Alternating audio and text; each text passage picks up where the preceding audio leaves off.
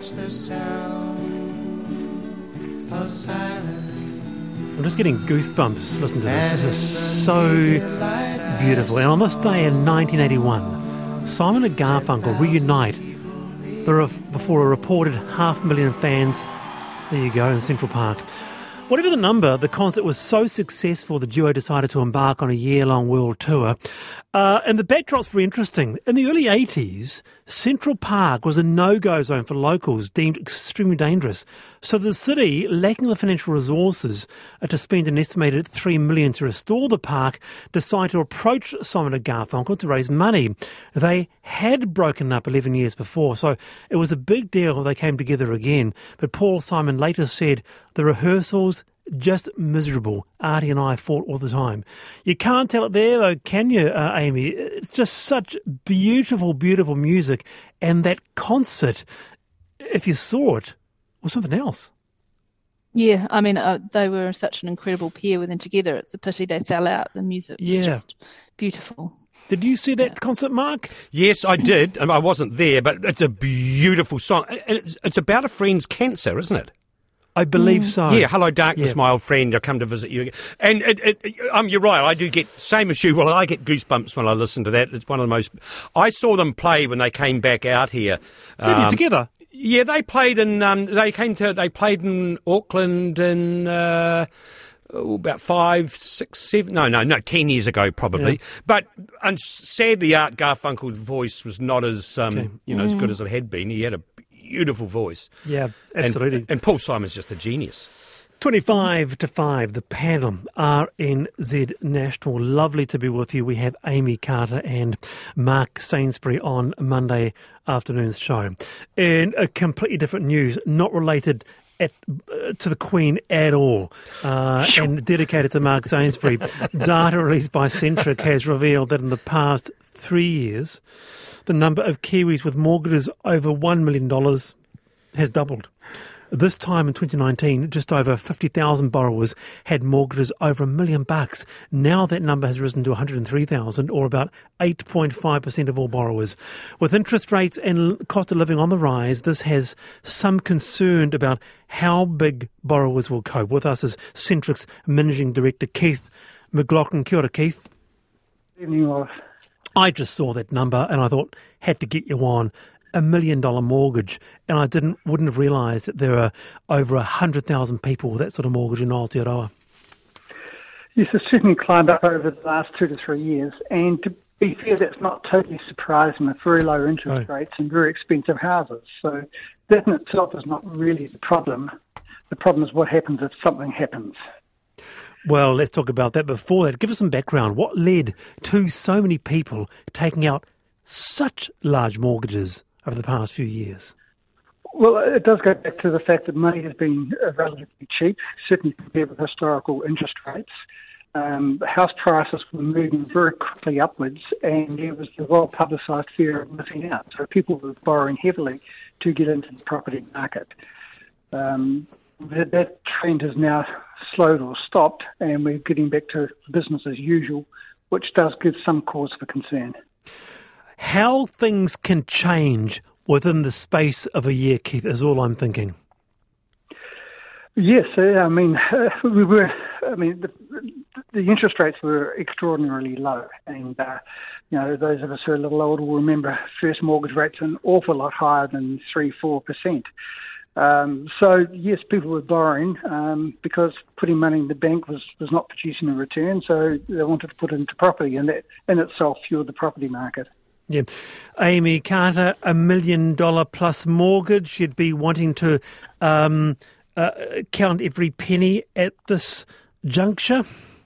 Yeah, I mean, it's scary how much people can borrow, and it's just when circumstances change, isn't it? And whether people can afford things like income protection to soften some of the blow if that occurs.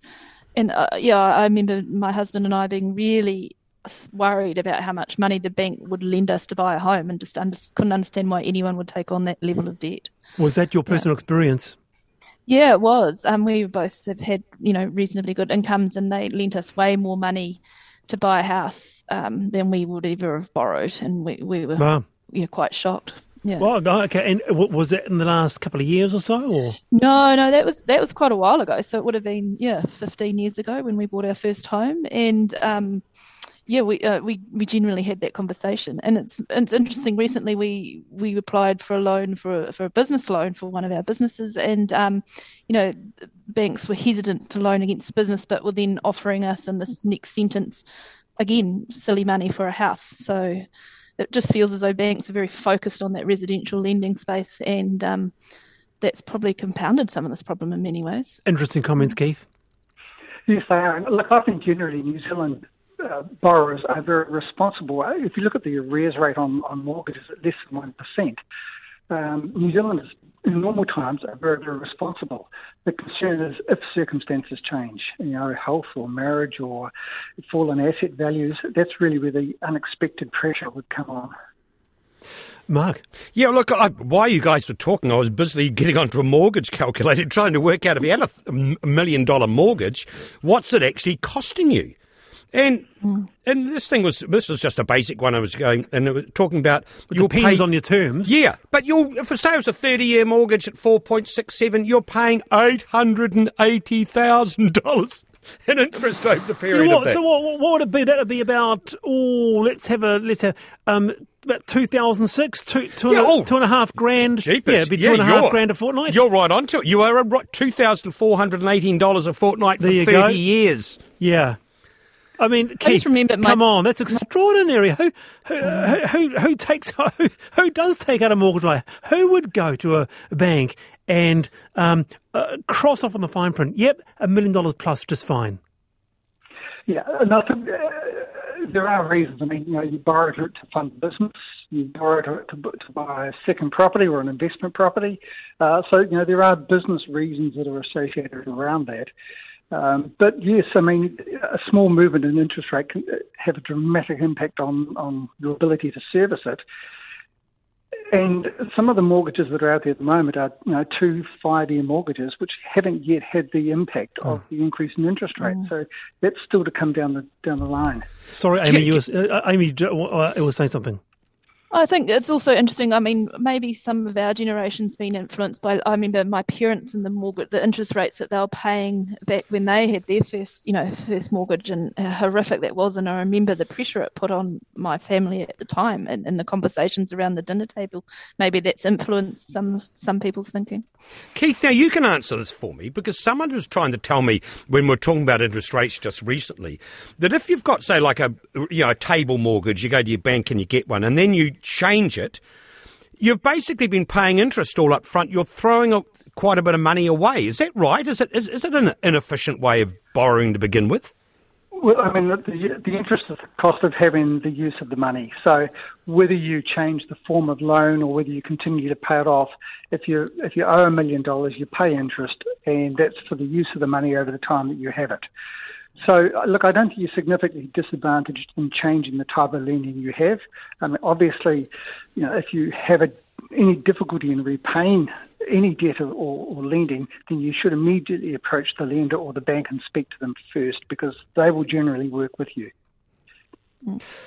Very good to have you on the program, Keith. Kia ora. That's Keith McLaughlin, Centric's Managing Director. That story about the number of Kiwis with mortgages over $1 million has doubled in the past 3 years. If that's you, why don't you drop us a line, drop us an email on how you're finding it and why you decided to get a mortgage of that size and significance. The panel at rnz.co.nz. 18 to 5, the panel, RNZ National. Very nice to be with you. We've had quite a response to this next story. For example, here's one. A 22-year-old daughter has had chronic fatigue syndrome since age 15, diagnosed as depression initially, corrected last year.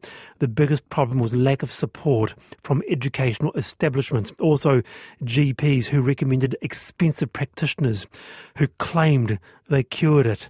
It is a disability. Anyway, a petition to reclassify chronic fatigue syndrome or myalgic encephalomyelitis as a disability is expected to be read at Parliament tomorrow.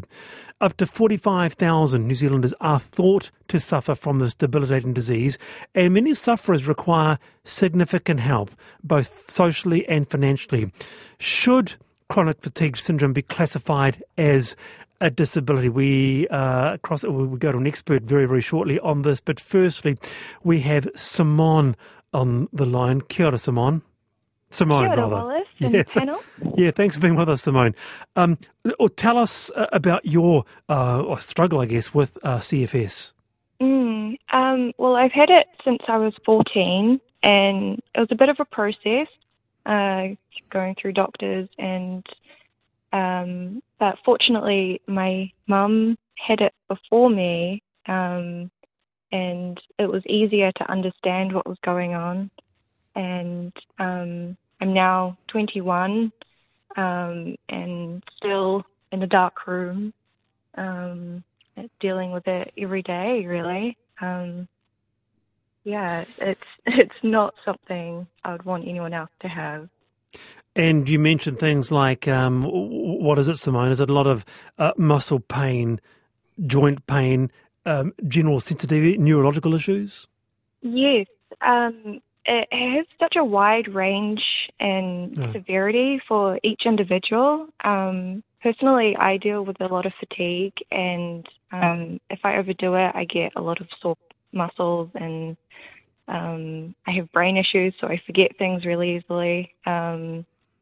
But mostly, I'm just in bed all day long. Goodness. And it's hard, socially and for everything. So it's a day-by-day thing for you, Simone?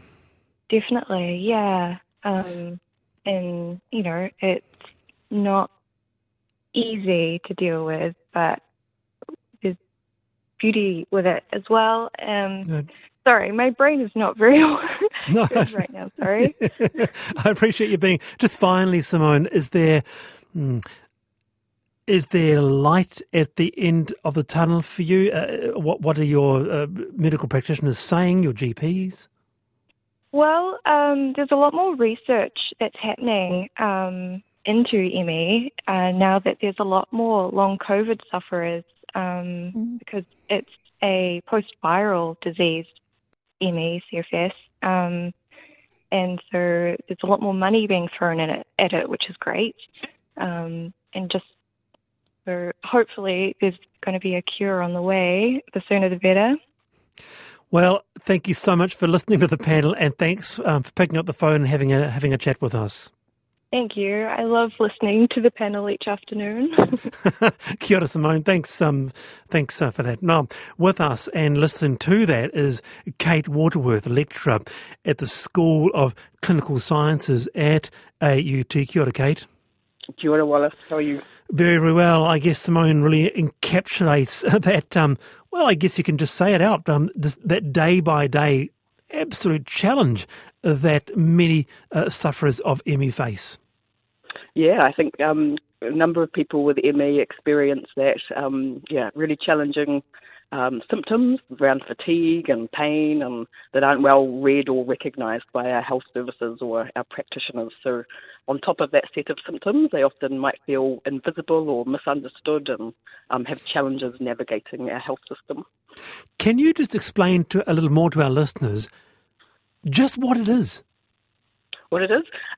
So my area is actually around disability studies, not so much around health conditions. Yep. But it is, I guess people with ME would experience a set of symptoms for a long period of time that don't fit well into our health system and the way it operates, really, and so often have long delays in achieving a diagnosis and then barriers to achieving support that works for them. Yes, and that's been really the common scenario. We've had quite a lot of emails and texts come through, going to get support or disability support or WIN support, or and then turned away, you are fit for work, that type of thing. Many variations, and I'll come to our panellists very, very shortly. But the first thing I thought is it would be a surprise to many that it's already not classified as a disability, Kate. Well, there's lots of complications really about how disability is understood and how it's understood in our different services. So the Ministry of Social Development would operates off a slightly different definition than our health services, which use a slightly definition from our education services. When I read the petition that the ME Society has submitted, I would suggest that what they're really looking for is better support services. And so in some situations, class being understood as being a disabling condition would mean that you have access to household management supports or personal care supports. So I think my interpretation is that really it's just these access to supports is what's useful for people. Amy Carter, you've come across this in your life. You might have friends or colleagues who've suffered from it. Yeah, I had a childhood friend whose mother had it, and it's just debilitating. And it just seems to me horrific that it's not got this recognition already. And even when you Google on the government's own website, you know, the long-term conditions definition seems to be pretty clear. I would have thought it would have fit in there. So it's very sad that it seems to be slipping through the gaps. I think there's it's interesting to look at the history of how different health conditions or disabling conditions are understood, and this has been I guess understood more recently over the last 20 or 30 years or so, and initially was probably interpreted as people were really had experience being dismissed, really, told that their symptoms were sort of in their minds rather than a sort of biomedical kind of issue.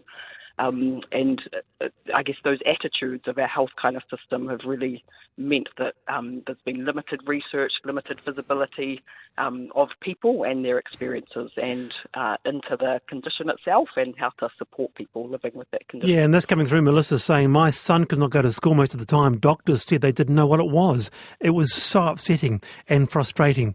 Mark. Are you there, Mark? Right.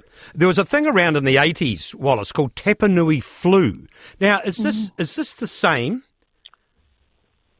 Do we know, Kate, if this is that the same as Tapanui flu or what was called Tapanui flu?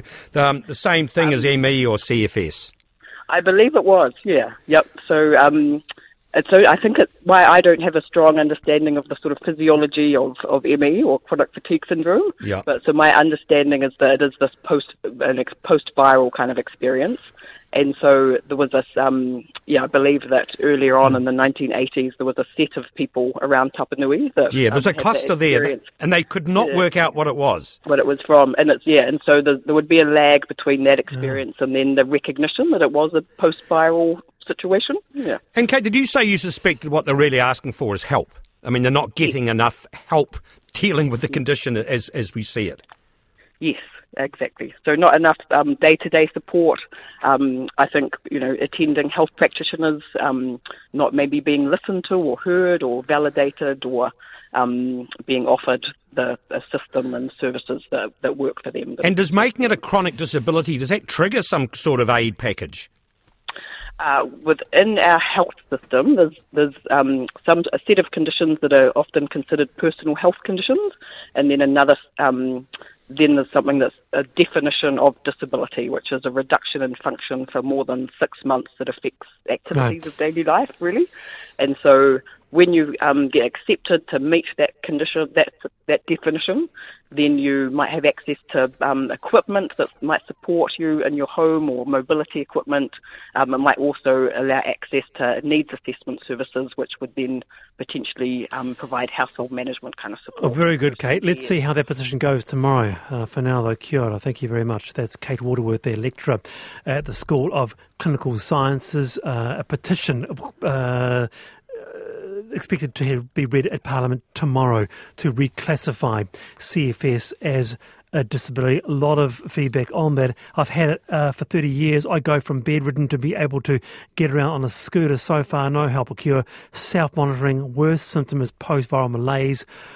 I did a bit much and was in bed for months. 8 to 5, the panel, NZ National. Very nice to have your company today. And finally, people know, as we all do, people have been queuing to pay respects to the Queen. Those lines, they've been extraordinary. People patiently queuing for up to 11 hours. even way more, and lines that have stretched 8 or more kilometres. Even the likes of David Beckham spending hours upon hours on the line to pay his respects. And Jen is from the UK, former RAF. She had been queuing up also, and she joins us live from England. Jen, welcome. Oh, hello, Wallace, and good morning to you, and good morning to all your listeners from the UK. Oh, thank you so much, Jen. Why did you decide to join this long queue? Quite a commitment. Give us the insight. Well, you know, I was compelled, to be honest with you, Wallace. I'm 46 years old. The Queen has been the cornerstone of my life and for all of our lives. And she just gave so much. She was so wonderful, so giving. And I'd served in the Royal Air Force. And I'd grown up with my grandparents, you know, adoring her. And I just felt compelled that I had to go and say my goodbyes and pay my respects to her. You did a long post about it, and you say that at the start of the 3-mile queue, you met your queue family. Quite extraordinary. Tell us about that. Yes, at the beginning, you turn up at this queue. You don't really know what to expect. You know, we started at 10 o'clock at night here, and we met. You know, we were stood with a group of people, and we just kind of got chatting. Why are you here? What made you come? And then over the course of we queued for over 12 hours in the end. We said, no, we're going to stick together. And we had people with us who had come on their own. And we said, no, we're going to stick together. And we kind of kept each other going. And we went from strangers to friends. And I said, you know, I believe that the Queen, even in her very sad passing, brought people together to be friends and to, you know, share this feeling together. She gave us such a lovely journey to see her. And after 12 hours of queuing, it's 10 a.m. on a Friday, you're in. Tell us about that moment. Oh, I struggled to even think about it without crying. I could cry now. It was like, it was, first of all, the first time you saw her coffin, and it looked so small in that vast room. It took my breath away. I could feel myself, you know, taking a breath of, oh my goodness. It was as if you were stepping into an oil painting. There was a sense in that room. It was as if it was sacred and it was holy, and it was a feeling that was beyond anything I'd ever felt. And I realised afterwards it was a pure feeling of grief and love. It was a pure outpouring of grief and love. It was just unbelievable. Mark, do you now have a better sense of what the Queen means to some people? I know that the Queen means, and Jen, well done, good on you, but I can appreciate how much the Queen means to her. But the situation is different and we don't all think the same. My thing is the proportionality of it, Wallace. Not that we should ignore it completely, but I just thought, you know, for us here, it was too over the top. I can quite understand Jen and the connection that she has, and what a wonderful experience it was for you, Jen. Thank you, Mark. It was a wonderful experience. Stay there, Jen. We've got Amy as well. I'm interested in the friendships you've made. It was obviously a real bonding moment in the queue. So, you know, have you got new pen pals, or are you going to meet for coffee, or, you know, what's the next step? Is there new relationships that have come out of this? When we all came out from seeing the Queen, we all cried and hugged together, and we never knew each other 12 hours before. And we exchanged numbers. We set up a WhatsApp group. We're still messaging now with photos and, you know, little funny stories we've remembered, and we've said, right, we are going to, when our king is coronated, we will meet in London again, and we will celebrate in London together. Jen, could you imagine doing the same thing for Charles? For his funeral? I could, yes. I do support and love the royal family. I think the Queen, however, for 70 years served our country. However, I know that I can see that Charles already is going to play such an amazing part in Jen, our country. Thank you for being with us here on the panel. That's us for today. See you tomorrow.